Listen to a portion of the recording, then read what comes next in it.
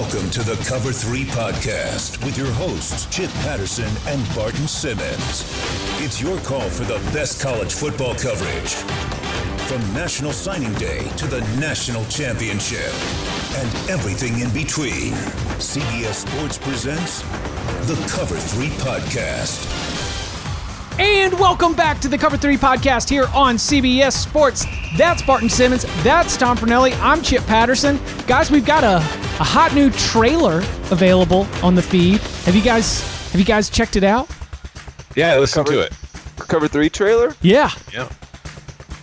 Sick. No, yeah. I have not heard it. That's some next level podcast feed treatment when you have a trailer, like a 2-minute preview of what's to come and what the show's about. And that's what's in your feed, subscribers. And it'll be resting at the top of the podcast page until we come out with another trailer. But thanks to John until the rest of time. Till the rest of time. But thanks to John for putting that together. And that's a little explainer.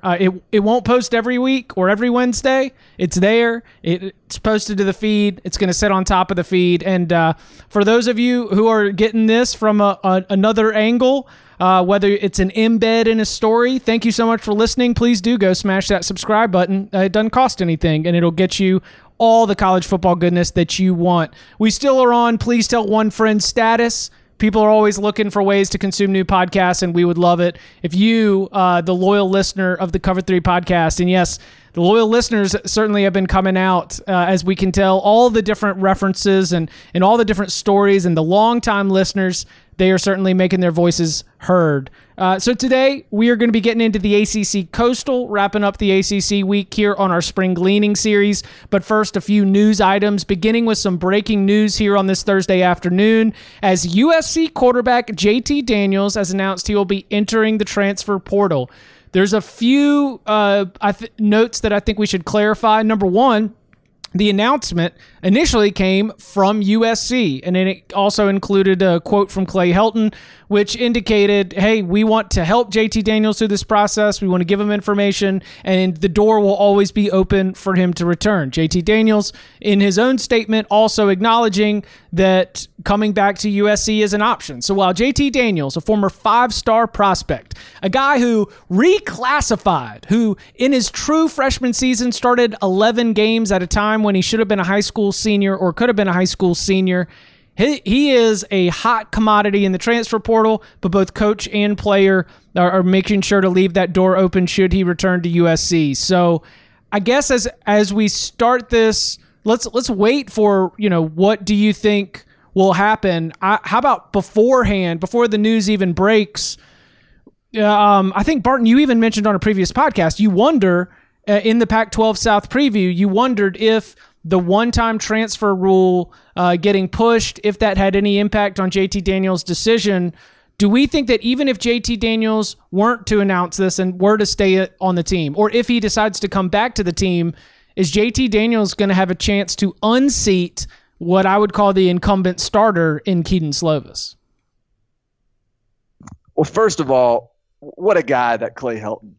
Yes, this goes right in line with the narrative of him just being a great guy.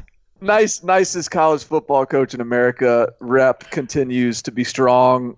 Just full-throated support of the decision. We're behind him either way. He's welcome back if he wants to come back. We'll support him if he wants to leave. Clay Helton just being Clay Helton again. Good old guy. It's kind of refreshing, to be honest. It's very refreshing. This is, I joke about it because we always sort of dog him from being such a nice guy. But I mean, I appreciate this nice guyism. Yeah. So anyway, so there's that. And then I do think it's important to, people who I've talked to who are around the USC program, Ryan Abraham, for example, also people that are close to the JT Daniels camp. This is a surprise to them. He was adamant that he was going to stay at USC. And I think part of the reason for that is, he's a competitive kid. He doesn't want to be perceived as running from a fight. And why would he run from the fight anyways when he's going to have to sit next year if he transfers? When I kind of assume and I think that if he were to wait till next season to transfer, then he could potentially be a grad transfer. He would have been there long enough to potentially get enough credits to then transfer out as a grad transfer. So I think the key point here is that JT Daniels, could still come back. And I think that the USC does legitimately still think he will come back and think there's a good chance that he will come back.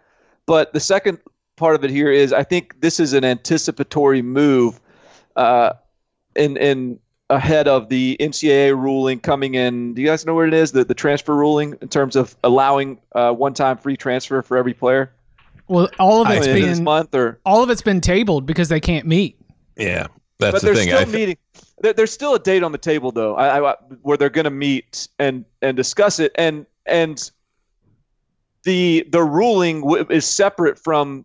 There would still then have to be a separate ruling that would allow the class of the current 2020 season players to be immediately eligible. But there is a lot of optimism that would be the case. And so I think that ultimately what this boils down to is he probably sees the writing on the wall that he will be able to transfer without penalty this year if he wanted to. And so I think with no spring practice to gauge the level of competition, see where he's at. I think this is just sort of a move of being like, okay, let me put my toe in the water. Let me put my finger in the wind. Let's just see what's out there. If it really tickles my fancy, then great. But if not, I can still go back to USC. I can still compete for the starting job. And if I don't win it, I can transfer next year and have 2 more years to play. I think that, I mean, honestly, if it wasn't for everything being shut down, I'm not sure what the date would have been, but I'm pretty sure that transfer thing would, if it hadn't already been announced, it was going to be getting announced soon, like with coinciding with the end of spring practice. So when players kind of knew where they stood, they would find out, okay, well, I can leave. But as for what the future holds for JT Daniels, I do think that he's a dude who's going to get plenty of interest in the portal. And not just, I think from big-time programs, because this is a guy who in the 2018 class was a 5-star. And, I mean, he was in the 24/7 composite. He was 16 overall, the number 2 pro-style QB. So this is a kid that had a ton of talent. Like you said, Chip, he skipped his senior year pretty much, reclassed, and was playing at, USC when he should have been in high school in the senior. And I think a lot of teams are going to be interested in just complete speculation. Maybe Jim Harbaugh should pick up the phone. Okay, I wanted to get to the potential landing spots should he want to leave, but I wondered, knocking out just like a quick little post on this for CBSSports.com, he played 1 game and was injured for the rest of the season.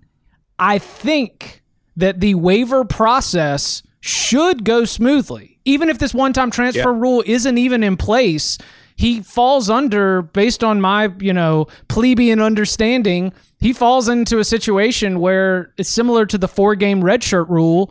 He could, through the waiver process, obtain immediate eligibility by looking at the 2019 season as his year of sitting out. Is there a precedent for that? Have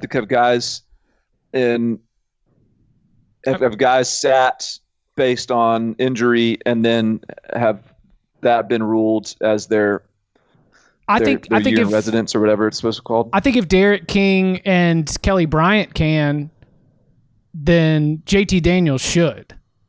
Yeah.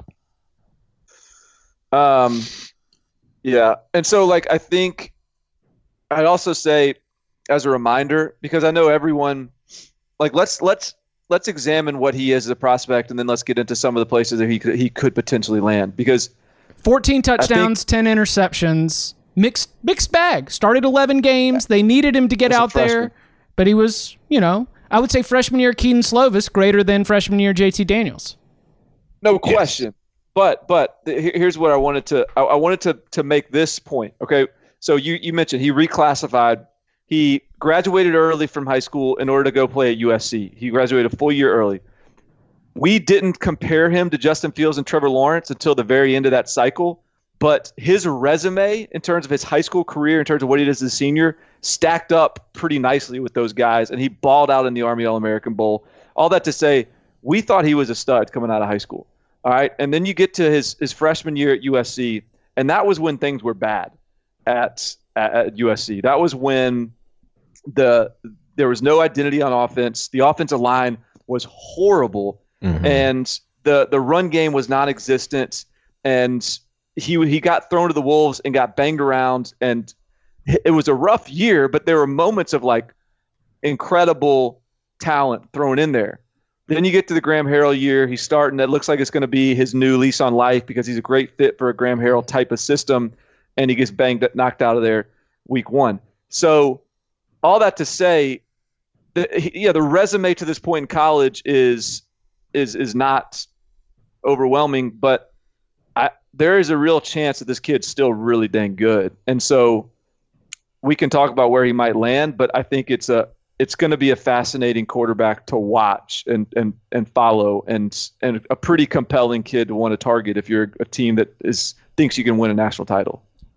So am I too down on him by measuring him? No, I don't think you are. I think it's fair. I think it's very fair. Like, look, if you don't take his resume arriving in college, then it's like based on what we've seen, you all he is an arm talent. But I just think that situation his freshman year was a brutal hand to deal a freshman quarterback that should have been in his senior year in high school. 37 for 51. He wasn't even an early enrollee. Like he showed up in the summer and had to he had to cram classes to get eligible. Then he shows up and he was like handed and part of the reason that he graduated early was because he basically saw the depth chart at USC and was like, I can be the starter. Matt Fink, Jack Sears, as a senior in high school. Let's go. So he was like, let's roll. Let's make this happen. Shows up in the summer and everyone assumes he's the starter. And that's just a lot to lump on the plate of a true freshman with not a bad roster around him, but not a great quarterback roster around him. Not a friendly quarterback roster. All right, so let's take it to the next step.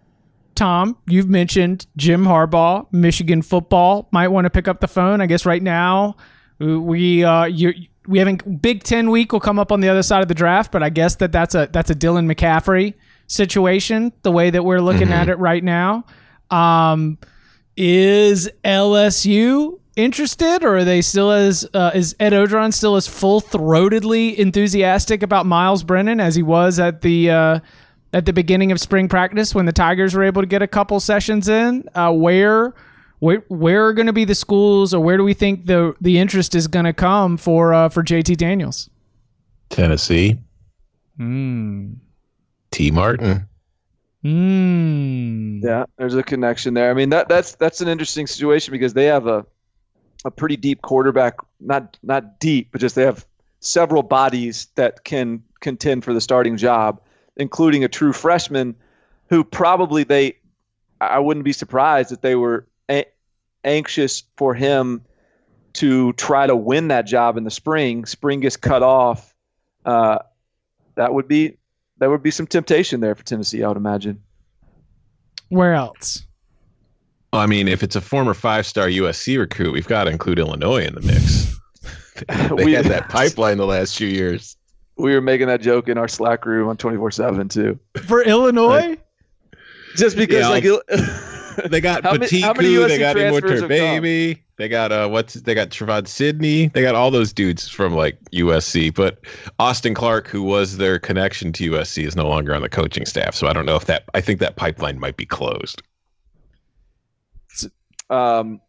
So I think here's a couple of the other ones that I've tossed around. First of all, I heard it sounds like Penn State is not an option. I don't know whether that's on the Penn State side or on the JT Daniels side, but it doesn't sound like that is one. But that is a school that I identified, and I was like, all right, who is a quarterback away from a national title? Penn State. And Penn State is a quarterback away from a national title. Penn State would be fine if this was 2002. If this was 2002 college football, then Penn State would be in a position to win a national championship, but it ain't. But it doesn't sound like that's a spot where it's going to be realistic. On the surface, like Michigan too. I mean, they need a quarterback. I would think he would fit Josh Gaddis' system pretty well, but they also have a Dylan McCaffrey, Joe Milton battle going on, and so maybe they don't want to complicate things there with another body, and maybe JT Daniels didn't want to jump into that fray. There's also Oregon, who just landed Anthony Brown. Yeah. But would Clay Helton still be super nice about JT Daniels going to Oregon? That would be interesting. That would be the ultimate test of his niceness. But I mean, that is a school on the surface that would seem like a fit. I also thought Washington and Washington State are two schools that would seem like potential landing spots. And then the big one, to me, the most obvious one is LSU. I mean, it always felt like LSU would be a good candidate for a grad transfer this cycle. JT Daniels, you could make a case. You probably, I don't know. I guess you go maybe Costello above him. I guess you go Jamie Newman above him too. But like I said, I've kind of already made it that I make a case that with the right crew around him, he could be better than both those guys. So poor Miles Brennan over here, just waiting his turn behind Joe Burrow, finally got it.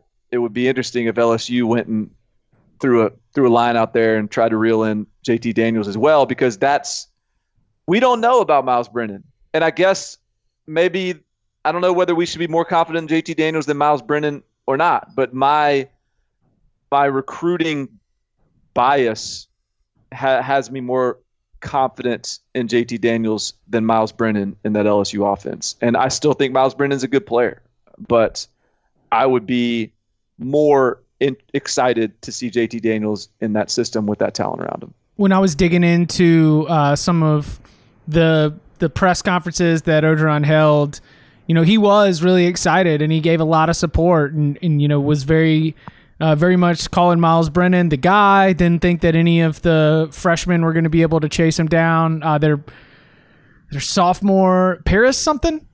What's the other? They've got a sophomore suspended, 2 freshmen. That's the other quarterback room. Miles Brennan has no competition right now. He is the guy.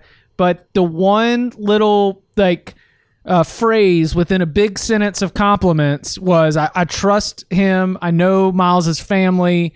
And I know that he's going to put in the work that he needs, whether it's quarterback gurus, whether it's extra practice. And it was a little bit of whoa. So, you're sending a little bit of a message to your quarterback. Yes, you are the guy, but yeah, you also have all these other steps and all this other work you got to do. Now, in 2020, any starting quarterback at the Power 5 level is going to be expected to meet this constantly raising bar for extra work and quarterback guru hours. But at the same time, it's clear that Miles Brennan is not the perfect, ready to go start and win a national championship prospect right now. And if that's the case, without spring practice and maybe without the opportunity to get in as much, though I'm sure he's still figuring out ways to get in some workouts, without the opportunity to get in as much guru hours, I could see LSU, at least, as you mentioned, Barton, I could see them floating a line. They're at 23, They're at 23 scholarship players.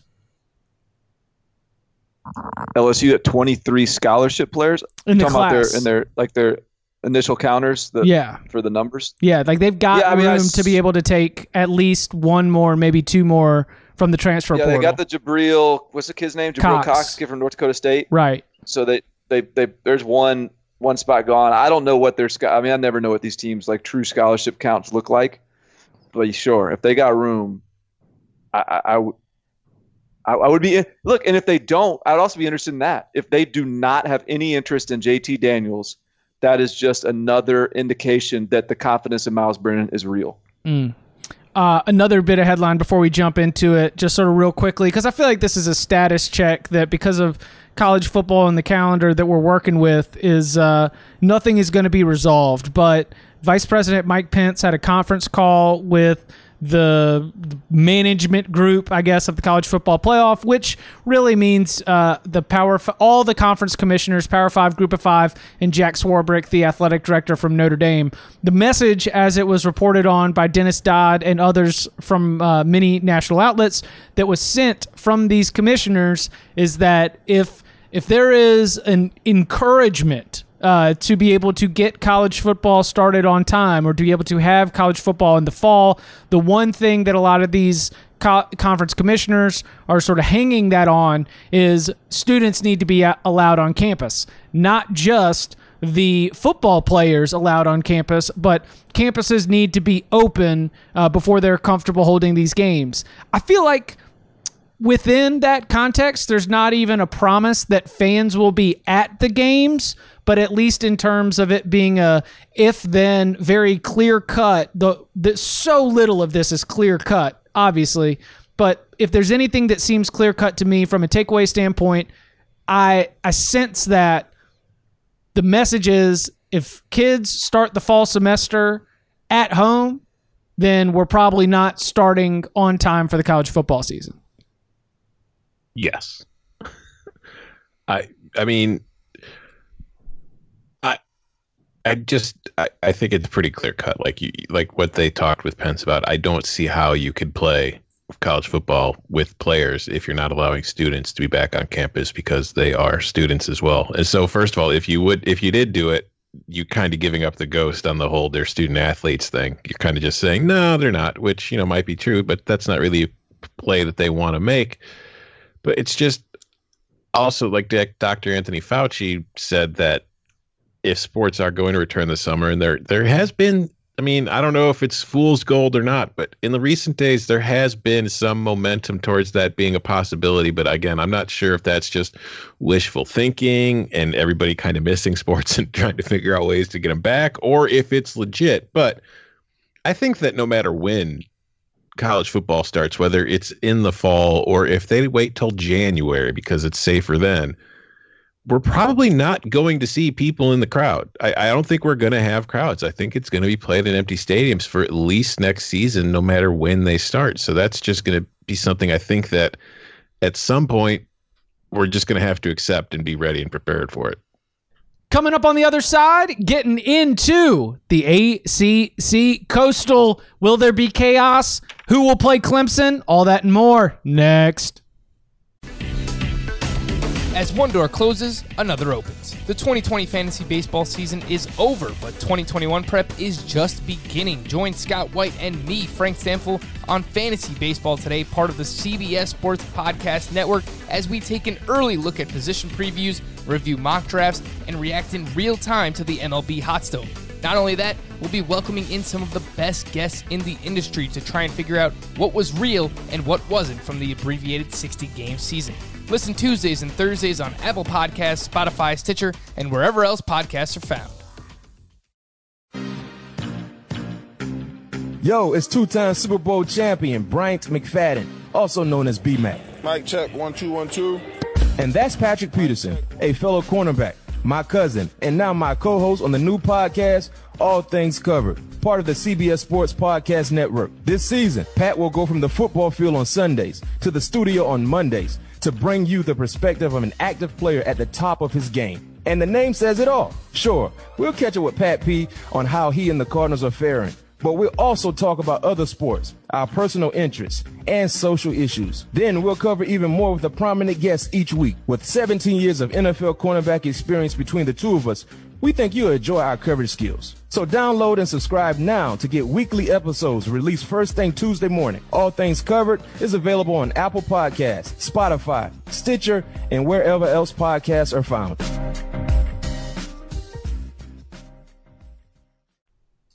Barton Simmons, we thank him for jumping in, and it seemed we've discussed, Tom, he's got a real battle on his hands at the home front, and I think the internet just caught a stray at his house.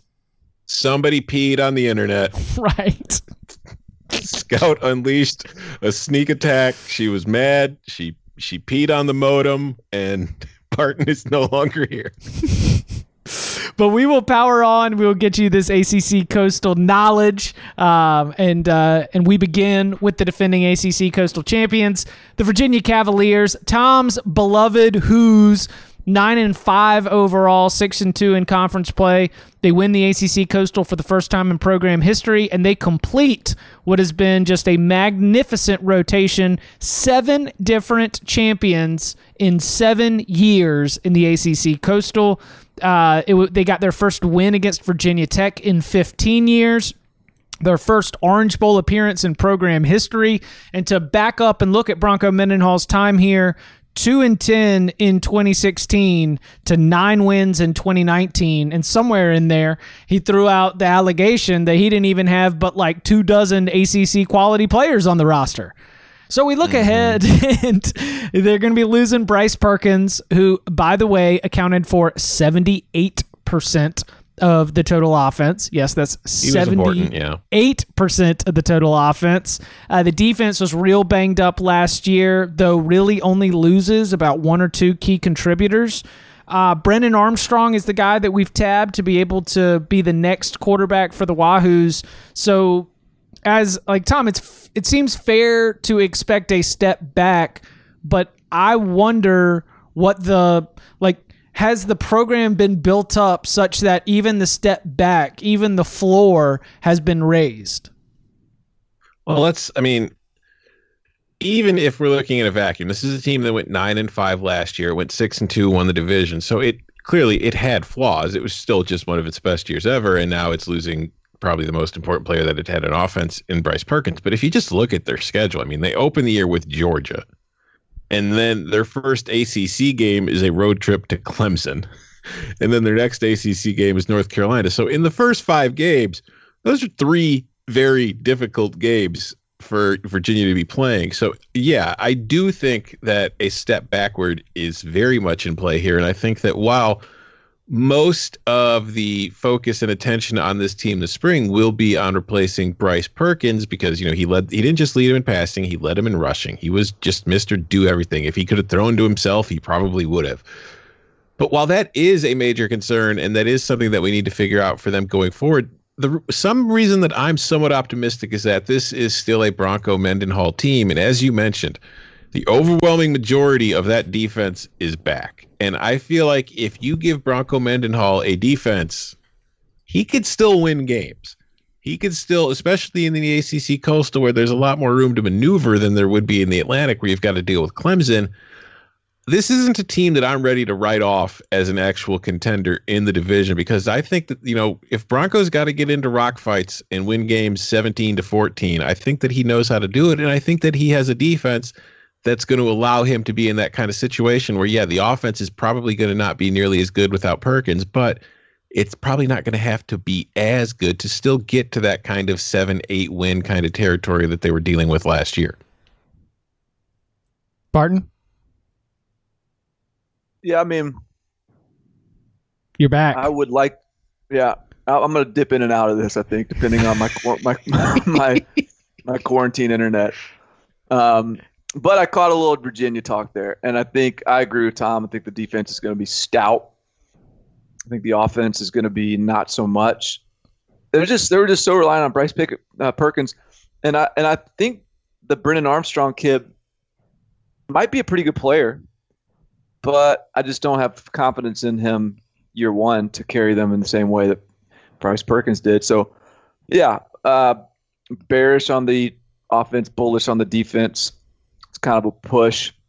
So let's say above average year, but not another division championship. Yeah, the running back position 2 years ago, they had a guy named Jordan Evans who was a great player within the framework of that offense. And then they really didn't get one player to step up and be the workhorse. You're going to be losing Joe Reed at wide receiver. So there's definitely some places where I think that you're going to look at names and you're going to try to hope that the production comes, but then they just got to get out and prove it. And Tom, as you mentioned, a brutal schedule. But to me, there's no reason why Virginia, with the overall program building that has been done there over the last 3 seasons, they should still be a bowl team, but 6-2 and playing in Charlotte in the conference championship game, that might be a little bit much.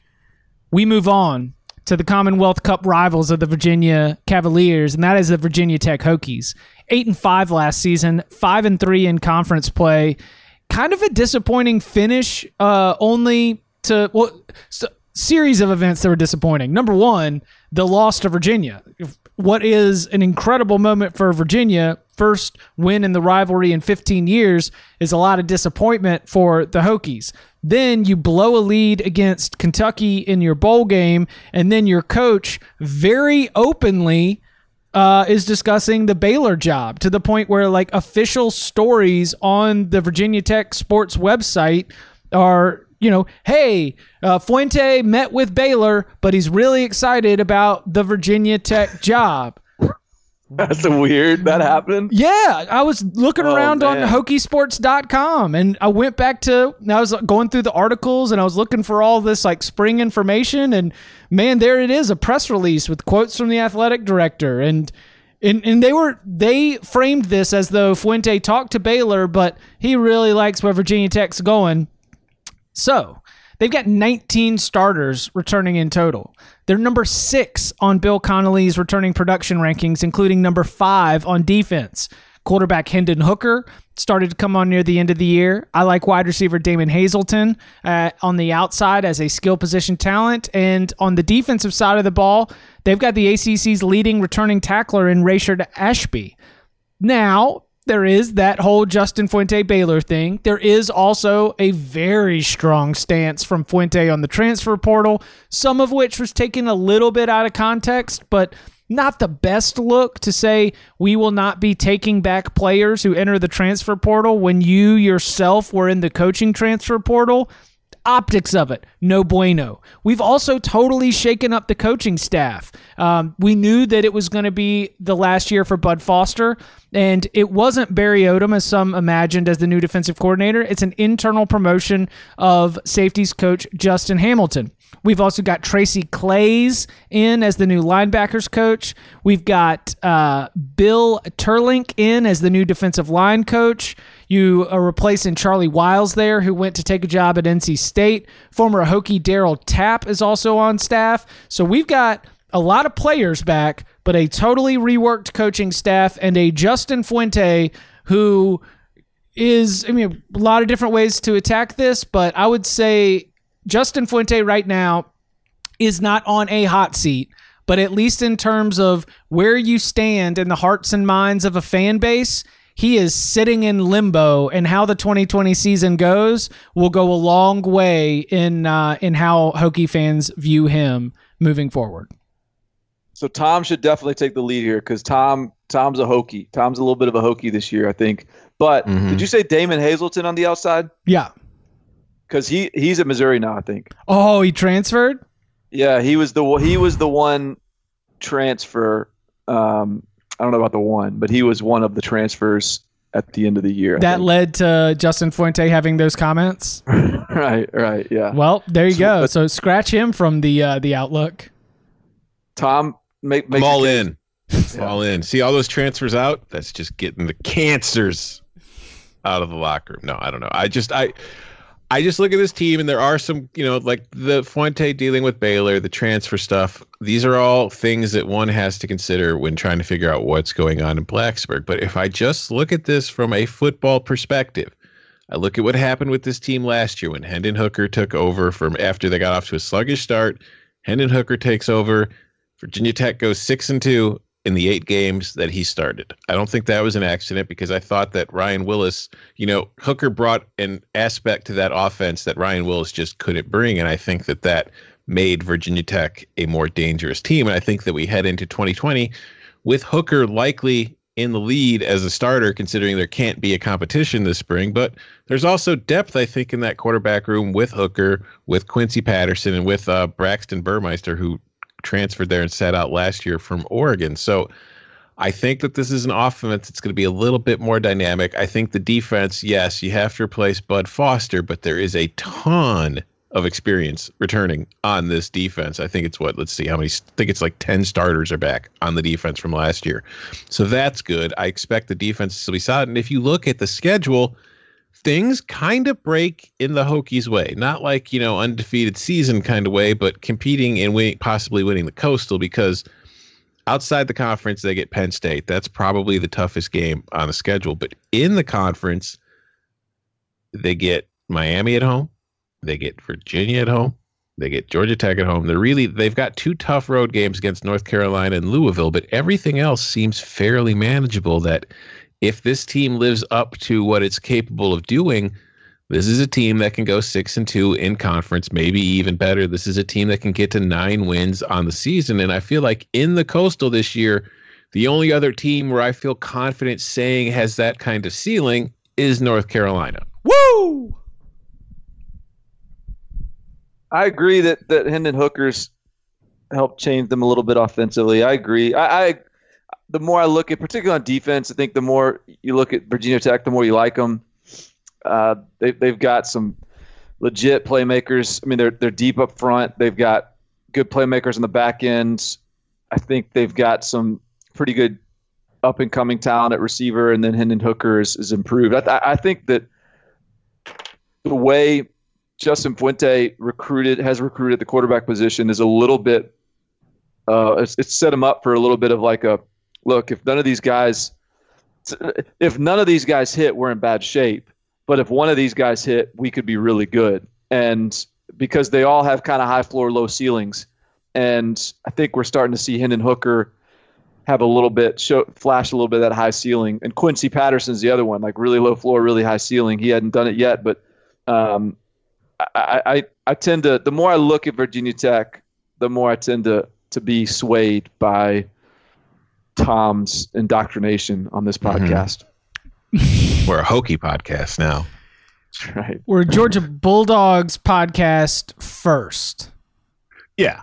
Okay. But, and we're a USC podcast in 2021.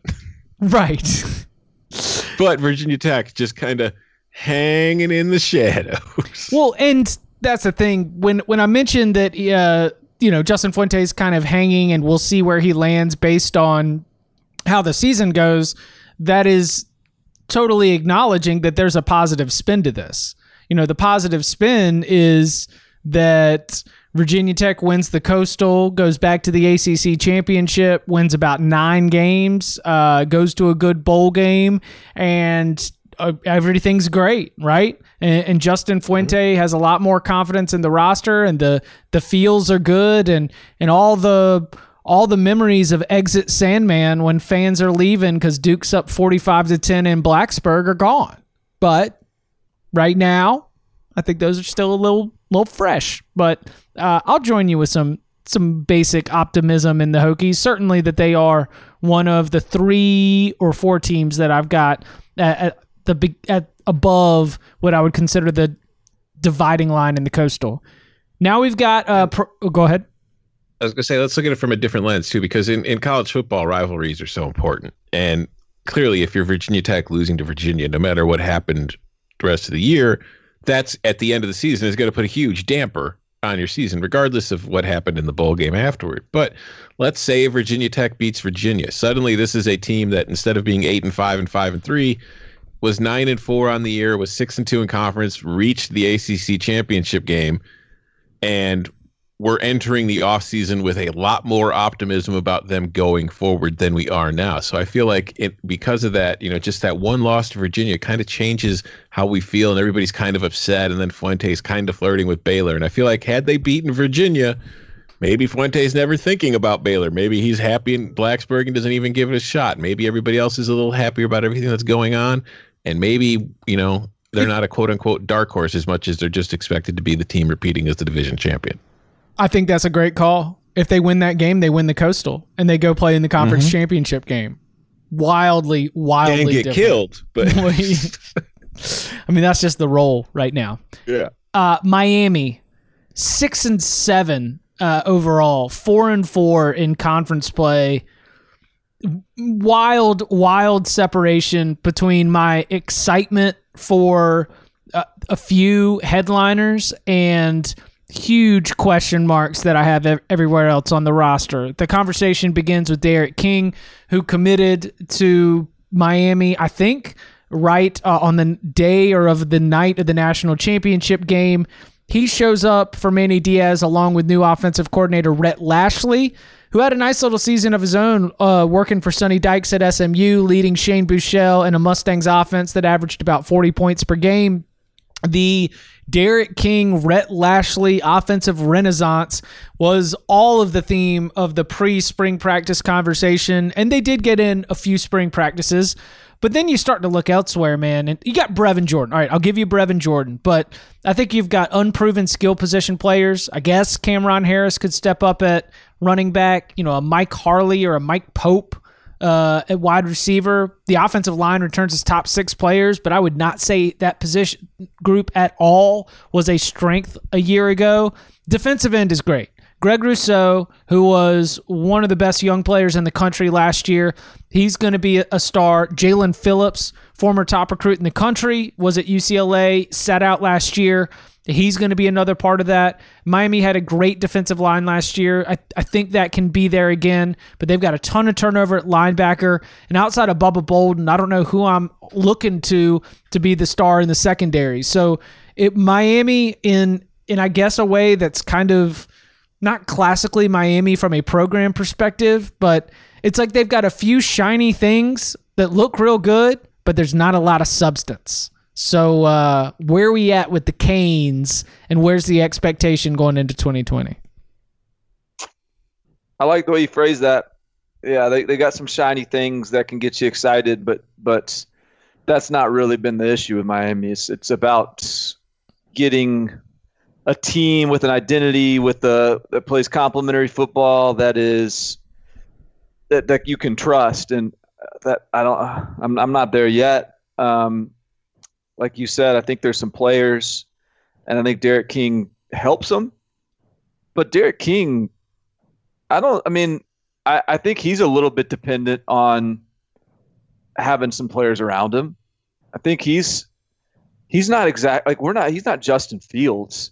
He's not rolling in and just transforming whatever roster he lands on.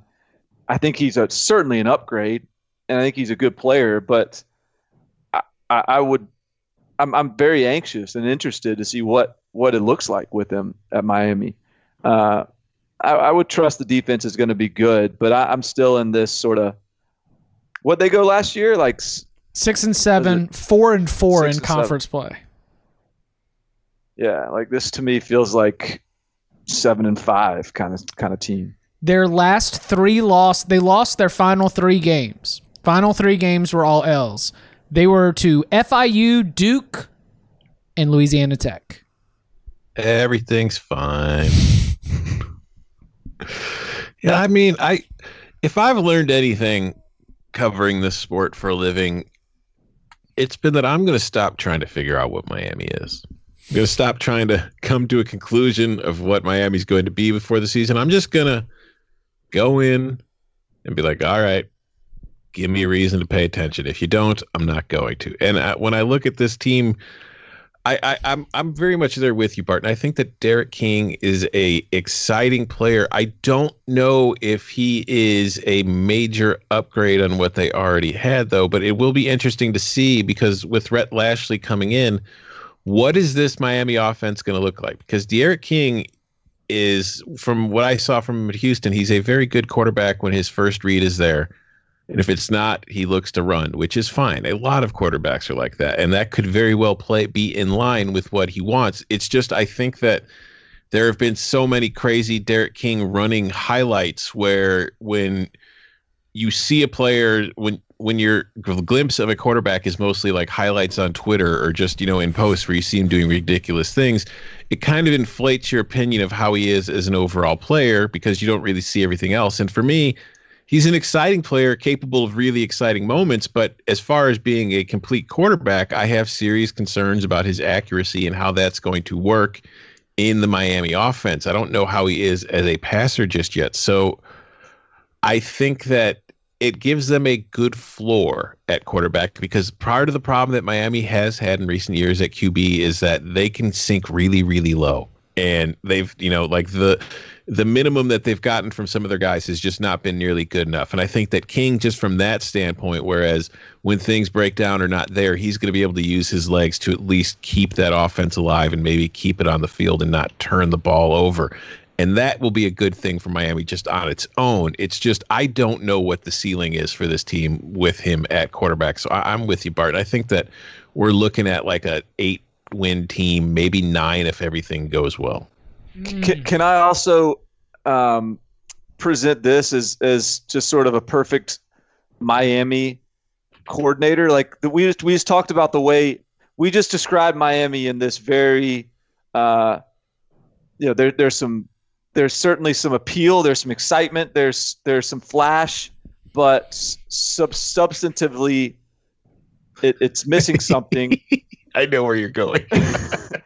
And they hire Rhett Lashley, and somehow Rhett Lashley and he has a great reputation. He is about your putters, boys. That is, everybody is going to praise that hire. But when you look at Rhett Lashley's career, he was the OC at Arkansas State under Malzahn. He was the OC at Auburn under Malzahn. He was at UConn for a year. Then he's the OC at SMU under Sonny Dykes.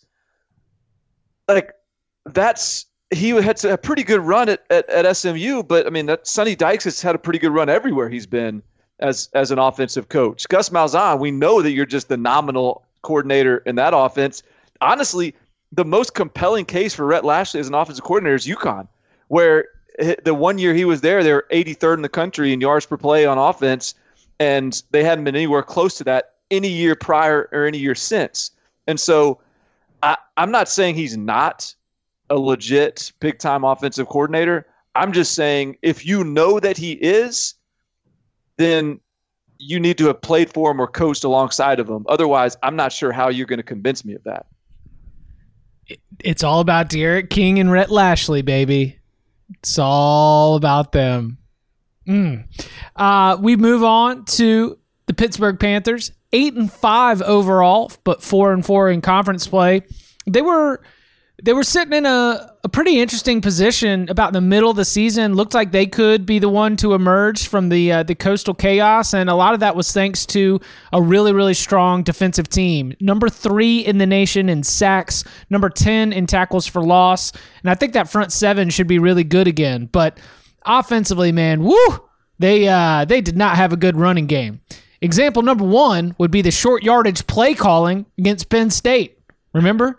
Didn't have a 4th good play, right? Only 3 good plays. If you get the touchdown, you're still, what was it? What was the math that Pat did? Can't remember exactly. Oh, because his plan was to kick the field goal instead of going for it, right? Yeah, because you're still down to score. Oh, my goodness. Didn't have a great ground game. Offensive line certainly needs to help. Jimmy Morrissey, I think, has a chance to be able to be the anchor of that group that needs to get better. This is Kenny Pickett going into his senior season. He's played a lot. At times, he can just go out there and be a gamer and figure it out. But, he's losing Maurice French, who was a good target for him. He brings back Taysier Mack and Shockey Jacques-Louis. The Panthers are right there on my dividing line in the ACC Coastal, where I think the front 7 and the defense in general are going to be good enough once again for them to be able to be in a lot of games. But I think once again, until I'm seeing Pickett really elevate himself and take a step forward, it's going to be difficult for me to buy in on the Panthers as a team that is going to consistently win. Now, look, Pitt made it to the ACC championship game playing some bully ball behind some offensive linemen that are now in the NFL and 2,000-yard rushers in the 2018 season. So it can happen. They can put this thing together. They can get a little momentum, and they can play some complimentary football. Pat Narduzzi, if nothing else, has put an identity in place in this Pitt program. But as I'm looking at the pieces right now, I think that a repeat of 8-5, 4-4 seems more likely than Pitt making it to face Clemson in the championship game. Yeah, if Pitt wants to get back to the bully ball, you mentioned that offensive line it had and all those guys left to the NFL. They need to get some guys like that back because last year's offensive line wasn't horrible, but it wasn't all that impressive watching it play. They had, like, let me look up. They're Football Outsiders. They were 91st overall in 9 yards, 102nd on standard downs, although they were 56th in passing downs. So if you go down the line, they're not really top half in much, but they're not like bottoming out either. They were just a pretty average overall line. And I feel like with the skill set that they have and the talent that they have elsewhere, if they don't have a strong offensive line, because it's part of what Narduzzi's entire, culture is and what he wants his teams to identify as, that you need to be strong in the trenches, and Pitt just wasn't that last year. So for me, looking at this team, if they are going to take a step forward and they're going to, compete for division title and not with the 4-4 record as they did a few years ago, I think that the offensive line needs to take a step forward. And I do think that would help Kenny Pickett take a step forward, who I think, Barton, he was somebody that you were pretty high on coming out of high school, right? He was like one of those guys that was a high 3-star that I thought was probably properly ranked as a high 3-star, but I thought would be a really good high 3-star college football player, if that makes sense. Yeah. I had a hunch that he was pretty decent. And he's been good. It's just he hasn't really kind of ascended to a level where he could, where you think, all right, Kenny Pickett's going to get them out of this, or hey, they need a drive, they need to score a touchdown. Kenny Pickett is going to be able to take them down the field and get that. He's been more of a game manager type of guy, which is perfectly fine, but you kind of hope maybe entering his senior season, maybe the light clicks, something goes on, and he is able to take a step forward and become more of the guy on that offense that can lead him to those moments. And if that happens and the offensive line improves, and again, I think both of those could go hand in hand, then yeah, this is a Pitt team that defensively should be good enough to be staying in games. And if the offense could find, another gear and move a little smarter, this is a team that in an open division has a shot. But the schedule, again, not super friendly. They've got to play Miami on the road. They've got to play Florida State on the road, North Carolina on the road, Virginia on the road, and they're getting Notre Dame, although that won't count in the conference standings. But still, it's not a very easy schedule for the Panthers. So are you guys ready for Pitt to be my vice in the 2020 season? Oh, let's 100%. Are you ready? Are you ready to just have to just reel me in every time I ponder a Pitt play against the spread? There's just something about Pitt. I'm a little drawn to Pitt right now, and I think part of it is that I've been I've really liked their recruiting classes on that Pitt level. I mean, I'm not sitting here saying that they're bringing in a better class than, say, Penn State, but I just think among those sort of their class of 2020 is ranked 44th in the country, according to 24/7 Sports. And yet, when I look at the class, and granted, there's a few guys that the industry has ranked as mid 3-stars that we have in our top 247. That's sort of the way we view this class. And so, there's a guy named Jordan Addison that's going to be one of the best freshmen in college football this year, I think, who's a wide receiver. Israel Abanikanda, I believe is how you say his name, could potentially be a starter at running back. Oh, yeah, we just call him Izzy. Izzy the Anaconda. Deion Hayes is a stud at defensive lineman, but they may not need him to play that much because because they're deep at defensive line. Bengali Kamara could play at linebacker. Javonte Royal could play at cornerback. So there's all these guys I like coming in, and so maybe that's clouding my judgment a little bit. But I do think that their defense is going to be really good. I do think, Kenny Pickett, you're right, Tom, it feels like he's not that much different than he was as a freshman. I'm ready for him to take another step forward. I felt like their offense had a little more life with Mark Whipple as their offensive coordinator last year. He's back, right? He didn't go anywhere, did he? I don't think so. I believe so. I don't think he did. Hopefully they've come up with a system to signal plays in so that Kenny Pickett doesn't have to run to the sideline and back to the huddle every play like he did this year, because that seemed exhausting. But other than that, that's they gotta get that ironed out on offense. But other than that, I feel like they got a chance. So I'm just telling you guys right now, I'm buying up some Pitt stock. I'm gonna be tempted to go to the Pitt bar all season long. I'll drive you there. You'll be my designated Pitt driver. Yeah. Drive me there and then pick me up after pick me up after the night. It's either going to be a really good night or a really bad one. Yeah. Like Either way, you'll need a ride home. Yeah. The Pitt experience, I will need a ride home, one way or the other. Yeah, I'll volunteer to do that. I mean, I tried to put the idea in place that, Pat Narduzzi, that the influence was going to really be seen on the defensive side of the ball, but like a little bit too specifically in the secondary, just because of the way that Michigan State was right before he got the job. But I mean, there's no doubt that it's all about defensive line and it's all about defensive front, and the way he's recruited, the way they've developed, the way they've built it out. You talk about programs that have identities and programs that don't. Pitt has an identity. That is why you're attracted to it, because it's something that you wish a program like Miami had right now, and Pitt's got it. For like, Pat Narduzzi has Pitt in a great spot. He's been there a little while compared to the way that most coaching tenures go, and no one's really upset. Everyone likes the general health and direction of the program, and man, there's something to be said for being able to just be that much of a capital F football guy that you can put that Youngstown, Ohio deep down into the belly of that program, because it's in a good spot. You know exactly what you're going to get with Pitt, and that kind of certainty is probably why you're attracted to it. Yeah, you look at Pitt. I mean, they went from having Wani, and then they had the rebound with Todd Graham, and they saw how that worked, and they said, we need to go get us another Wani. All right, on to the North Carolina Tar Heels, 7-6 last year, 4-4 in conference play.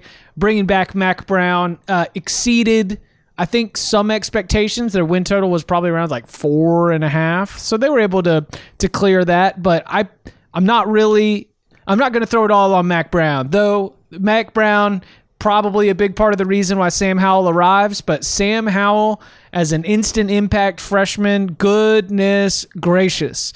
Phenomenal freshman year, and the way that passing game under Phil Longo's leadership was able to be dynamic. Both Daz Newsome and Diami Brown, Diami Brown really flourished near the end of the season. Bo Corrales, a big-bodied target, sort of a tight end split out wide.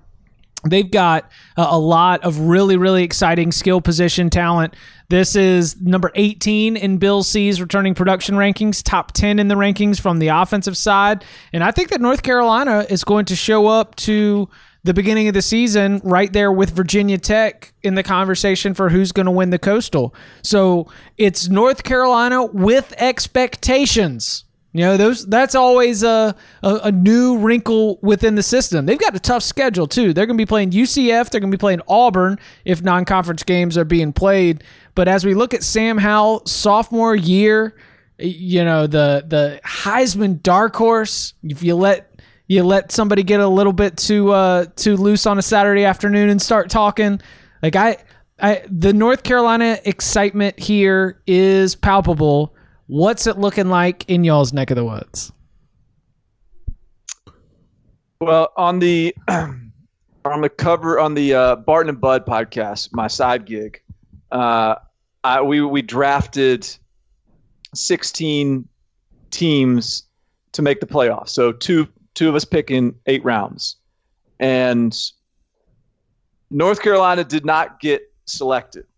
But when we were talking about the teams, when we were throwing each other at other teams that might have been on their board, I said North Carolina was on the bottom of my board. Like, there is a world where I could see an 8-round draft, me getting to North Carolina for a playoff contender. So like, there's that. Like, I think that's kind of where we're at. Like, I see North Carolina, and I really do believe in the trajectory here. I don't think that this monstrous leap takes place this year to where they are legitimately there. But hey, I mean, teams have been a year early before with a really good quarterback. So I think probably this is going to be a case of expectations probably as the season gets closer, and the further the season gets from us, whether it gets delayed or pushed back or whatever, the further it gets from us, the more time people will have to talk themselves into this North Carolina fad. And so there might be a point where expectations sort of outpace reality. Yeah. But I do think that they are going to be a legitimately really good football team, and they'll take another step forward.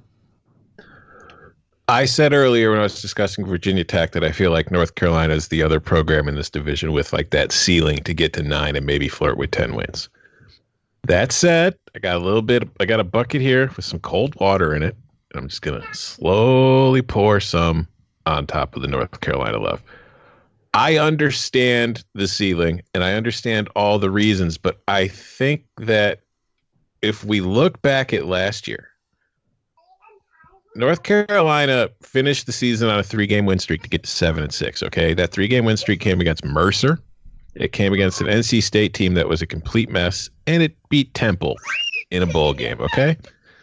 Before that, this is a team that was 4-6. It's not like it was lighting the world on fire, although it did play Clemson close and came closer to beating Clemson than anybody else in the country, and it deserves kudos for that. But this is also a team that played in 9 one-score games, and it went 3-6 in those one-score games. So we're talking coin flips here for the most part. So maybe the coin flips this year go in their direction. Maybe they go further away from their direction. This wasn't a team to me that at any time struck me as overly impressive or imposing. It was just a team that did a very good job of being in games and giving itself a chance late. And there's plenty to be said for with that. And in the ACC Coastal, in a division like that where there's no clear-cut powerhouse, sometimes that's all you need to be. But I think there is a little bit, people are too eager because it's like you said, it's one of those things we do every offseason when we want to find out who that team is going to be that kind of comes out of nowhere. I mean, I'm doing a whole dark horse series on it. And I think that North Carolina has been a little too much of an obvious choice because if we look at the schedule, they open on the road at UCF. That's not an easy game. I think they will win it, but it's not an easy game. I can't guarantee they're going to win it, especially on the road. Then they get Auburn. They're probably going to lose that game. And then in conference, they're on the road for Virginia. They're on the road for Duke. They're on the road for Miami. They're on the road for BC. So that's not a horrible road schedule. It's just this isn't a team to me that last year showed me anything to think that it's going to be able to go on the road and win those kind of games consistently. Although Sam Howell could be, good enough of a quarterback to get that done. It's just when I look at North Carolina, I see a team taking a step forward and being a better team, but I don't know if that means that their record's going to be all that much better than 7-6. Like this might be an 8-5 team, and that would be good. That would be fine. Hell, that might be good enough to win this division. Who knows? I just feel like as a whole, we need to pump the brakes a little bit on this team. I am not ready to jump on board. You're right. We should. The only the caveat is with a great quarterback, anything's possible. Mm-hmm. And Sam Howell was a great fourth quarter quarterback. There was a lot of games where he wasn't like a great quarterback for 60 minutes. He wasn't Trevor Lawrence as a freshman. He wasn't Trevor Lawrence. He wasn't. I don't even know if he was Keaton Slovis. He was probably Keaton Slovis. Either way, my point is, does he take the next step to being a great quarterback that can continue to elevate a roster beyond, the roster is probably, like you said, maybe it's an 8-4 roster. All right, so then can Sam Howell be a quarterback that finds you 2 more wins? I think that's the question that I have for North Carolina. Defensively, Jason Strobridge and Aaron Crawford, both good defensive linemen. They're going to be gone. But Chaz Surratt's back. Our good old buddy Chaz Surratt, who actually was awesome last season at the linebacker position, former quarterback and brother of Sage Surratt at Wake Forest. Hey, you know who do you know what that's the most competitive quarantine house in the country? They getting after it right now? Yeah, they are. Chaz Surratt has been doing his Zoom calls this week. He was saying they've just been eating together, working out together, really pushing each other. Man, we need cameras on that for a nice little buddy comedy for the ACC network. I was thinking, by the way, if I was like my senior year in college, I think I've talked to you guys about this. Like my second semester, I didn't have a real job. I had like just sort of a temporary job and waiting for my real job to start. And I was just living with my buddies with no school, no nothing. Can you imagine me in a quarantine with that? Like there are some guys out there talk about the Surratt brothers. They're probably fine with this quarantine stuff. Yeah. There's some college kids out there like in their frat house or whatever that are just, this is probably the best time of their lives. Nothing to do but just be quarantined and like mess around and like prank each other. Sorry. A buddy of mine played golf with some seniors, and they said some seniors in high school, different than seniors in college, but they said they love it. It's like, man, it stinks y'all are missing graduation. Nah, this is awesome. It's summer now. Like, I'm in college. I don't have to take any of the final exams. Everything's pass fail. No, this is sweet. I'm playing golf every day. You basically just like all you got to work out. You got to play golf. You got to play video games. Beyond that, like, you have no responsibilities. Yeah. I do not think that I would be a strict obeyer of the orders in that position. I think that's say I will admit that I probably wouldn't either. So that's the thing. Like, when everybody's been shaming like 17 and 18 and 19-year-olds for, being 17, 18, and 19-year-olds, I'm such like, I'd probably be doing the same thing. Yeah, 100%. Like, we would. Sorry, I might get invited to a Dak Prescott style party, and I might go. I'm probably not going to turn that down. Yeah, like, you think am I not going to go to that? Am I going to say, sorry, bro, got a quarantine? No. That's yeah. All right, on to their Tobacco Road rivals, the Duke Blue Devils, 5-7 last year, 3-5 in conference play. Chase Bryce shows up from Clemson as a graduate transfer, eligible for 2020, and I believe he'll have to win the starting quarterback job. David Cutcliffe was not going to name him QB1, but I think that that'll be a great opportunity for him. We talked about it a little bit after the transfer. A great high school player. Obviously, the little bit that we saw of him as a backup to Trevor Lawrence, I don't know how much we're going to make of that in terms of projecting his future. I'm really taking most of his general pedigree as a capital C competitor, and everybody at Clemson just telling you he's the best guy in the building. Interesting wrinkle here that I didn't realize. David Cutcliffe's going to take over the play calling duties this year. I was like, okay, well, what's the big deal there? He hasn't been the play caller since he was an offensive coordinator. So this is going to be the first time that he's done it at Duke. You still got Kurt Roper as the offensive coordinator and quarterbacks coach, but he says, I've been spending most of my time with defense and special teams. I need to get in on the offense. And that's because the offense last year struggled. Quentin Harris struggled, but it was really a full team issue. The offensive line wasn't great. Wide receivers weren't either. They really need running back Deion Jackson, who had a strong 18 but a step back in 19, to get back into that 2018 form. At tight end, you've got Noah Gray, I guess, as your most consistent threat there. He's the leading returning receiver, but they've got to have some pass catchers step up. Defensively, Duke's all right, but if you're looking for the headlines as we're looking at the Blue Devils into next year, they were okay in a lot of places on the football field, but in the places that they mattered, whether in offensive line and quarterback play, it was below average. And even that below average has them at 5-7. I look at them and I'm like, all right, if you can get things together on offense, whether that's Chase Bryce, whether that is Cuddy taking over as the play caller, if you can get that right, then Duke should be back in the bowl season after just their third losing season in the last 8 years. Hey, the last quarterback that left Clemson that Clemson said was a stud? Hunter Johnson. He went to North Carolina, he went to Northwestern, where they had no talent, no Clemson talents, but really no talent anyways. And he looked horrible. Now we got Chase Bryce leaving that Clemson talent to a chorus of praise from Clemson coaches, heading to another school in Duke with no offensive talent to speak of. Let's see how this goes this time around.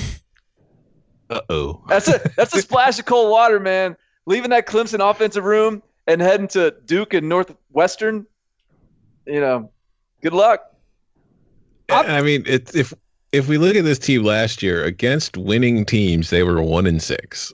You know what I mean? So it's like there's their lone win was surprisingly, I think it was Miami Friday night. It was Virginia Tech. Oh yeah, Friday night where they beat them 45-10. Yeah, where they just whooped up on him, and we all thought, "Oh my God, Justin Fuente might be on the way out here." And then that's when Ryan Wills got benched. Anyway, we talked about Virginia Tech, but I think I just looked.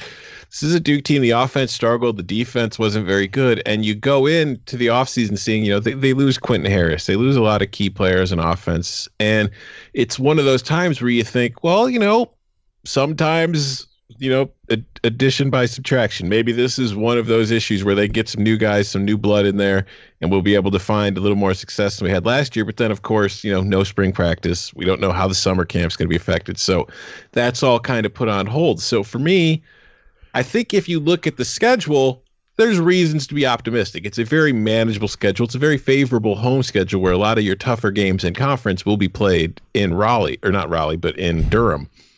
So that is good news for him. It's just I don't know what the talent level of this team is. And like you mentioned, Chase Bryce, I don't know if he's going to be a solid enough upgrade to sit here and think that, okay, this is a team that's going bowling. I don't know if I'm going that far because if I look at the schedule, I think you're 3-0 in your first three games, your first non-conference games against Middle Tennessee, Elon, Charlotte. Even Charlotte might be a little tricky. Then you get Pitt on the road, probably a loss. Is Wake at home a win? I don't know. Is NC State on the road a win? I don't know. Is North Carolina at home a win? I doubt it. Notre Dame on the road, that's probably a loss. Georgia Tech on the road, you could probably win that, but Georgia Tech we're about to talk about in a minute. And then you get Virginia Tech at home. That's iffy. And then Miami on the road. So it's like I don't know where those 3 wins in conference are going to come from that they're going to need to get to a bowl game. Yeah. I think they can do it. I'm going to be a Chase Bryce believer. I think Chase Bryce will have a more successful post-Clemson career than Hunter Johnson. That's that. Well, he's got cut with him. That helps. That's that Grayson High School, man. This guy's played in like 9 state championship games.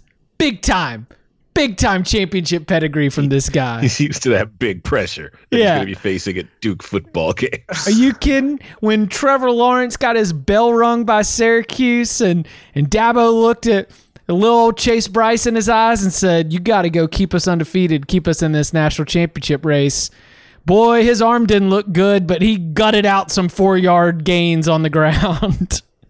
I think he's got a little more gumption to him than Hunter Johnson does. I have more faith in Chase Bryce being successful than I do Hunter Johnson. I agree. Maybe that's hindsight 2020. I might have said the same thing about Hunter at the time. We never really. This isn't the Hunter Johnson podcast, but I feel like we didn't get even like sniffs or glimpses of Hunter Johnson as a at Clemson, right? Yeah, it was strictly spring game stuff. Yeah.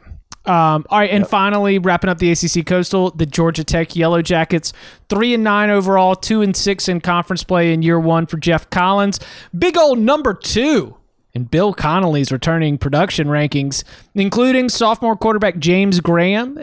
Jeff Collins threw him to the Wolves, big time. But it wasn't. I mean, it wasn't good. He wasn't. No. He was by no means a difference making or an elite quarterback, but he kept him in there. And they had a lot of injuries on the offensive line. Center Kenny Cooper, I think, is a pretty good player, but he got hurt early. You've got Ryan Johnson transferring in from Tennessee.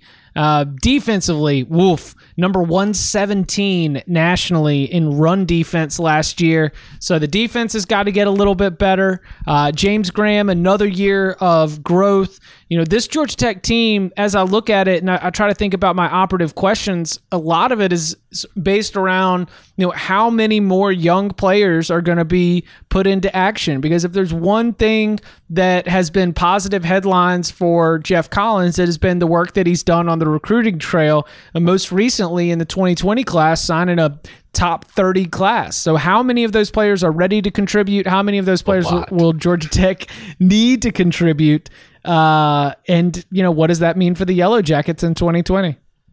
Yeah, I don't know how many are ready to contribute, but I think we're going to see a lot of them contributing, because I think that, this is one of those times where you mentioned in Connolly's production rankings, Georgia Tech ranks second overall, but that's very misleading because the reason they rank second in production is because this is a total overhaul, complete rebuild, where last year Georgia Tech was throwing a lot of guys out there who on most Power 5 teams would have been redshirting or getting ready.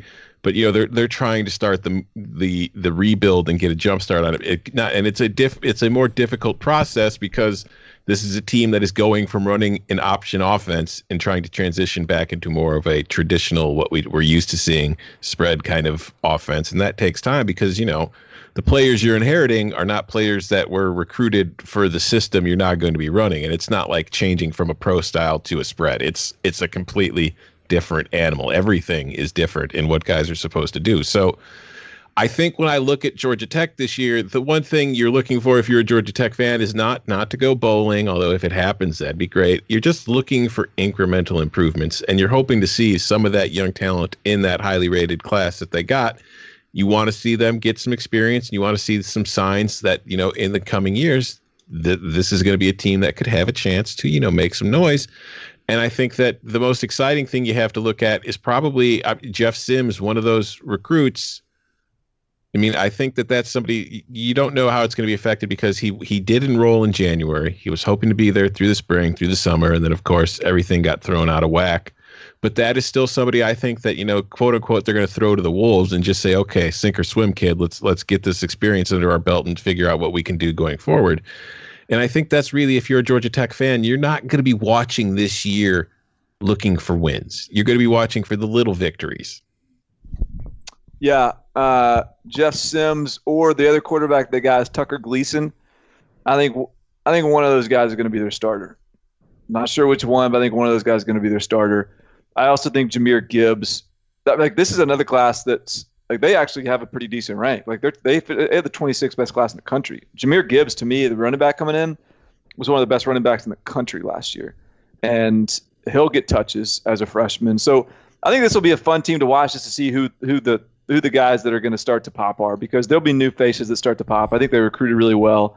I don't know whether they're ready to turn around in the win column, but there's another team that should be fun to see what Georgia Tech 2.0 looks like. I mean, they had some fight last year. Remember when they jumped out to a 14-0 lead on Virginia?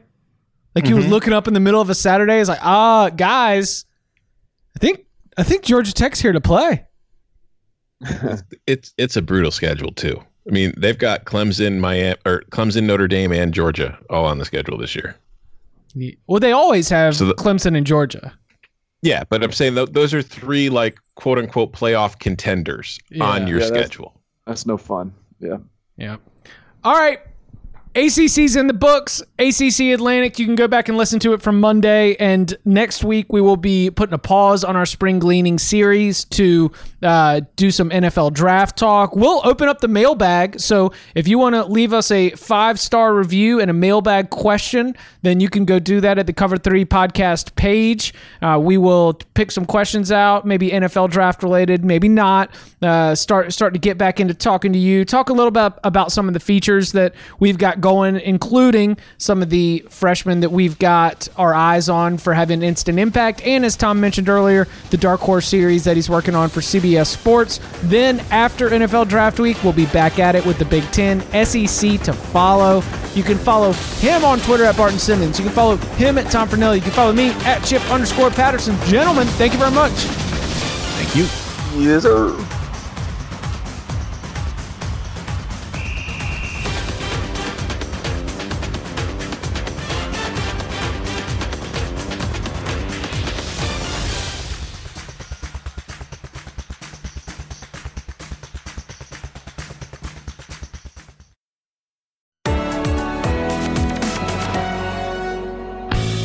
Majors down and 1 to go in 2020. Bryson DeChambeau overpowered his peers at the U.S. Open. Can he carry that into November for a fall edition of the Masters? We're chatting about that and more on the First Cut Golf podcast, part of the CBS Sports Podcast Network. We're in your feed week in and week out with tournament previews, picks, interviews, news, and analysis. Join Mark Himmelman, Kyle Porter, Greg Ducharme, and myself, Rick Gaiman, as we give you daily fantasy plays, winning bets, and the hottest takes about Bryson, Phil, and Tiger. So what are you waiting for? Come join our group and let's talk golf. Download and subscribe on Apple Podcasts, Spotify, Stitcher, YouTube, or anywhere else podcasts are found.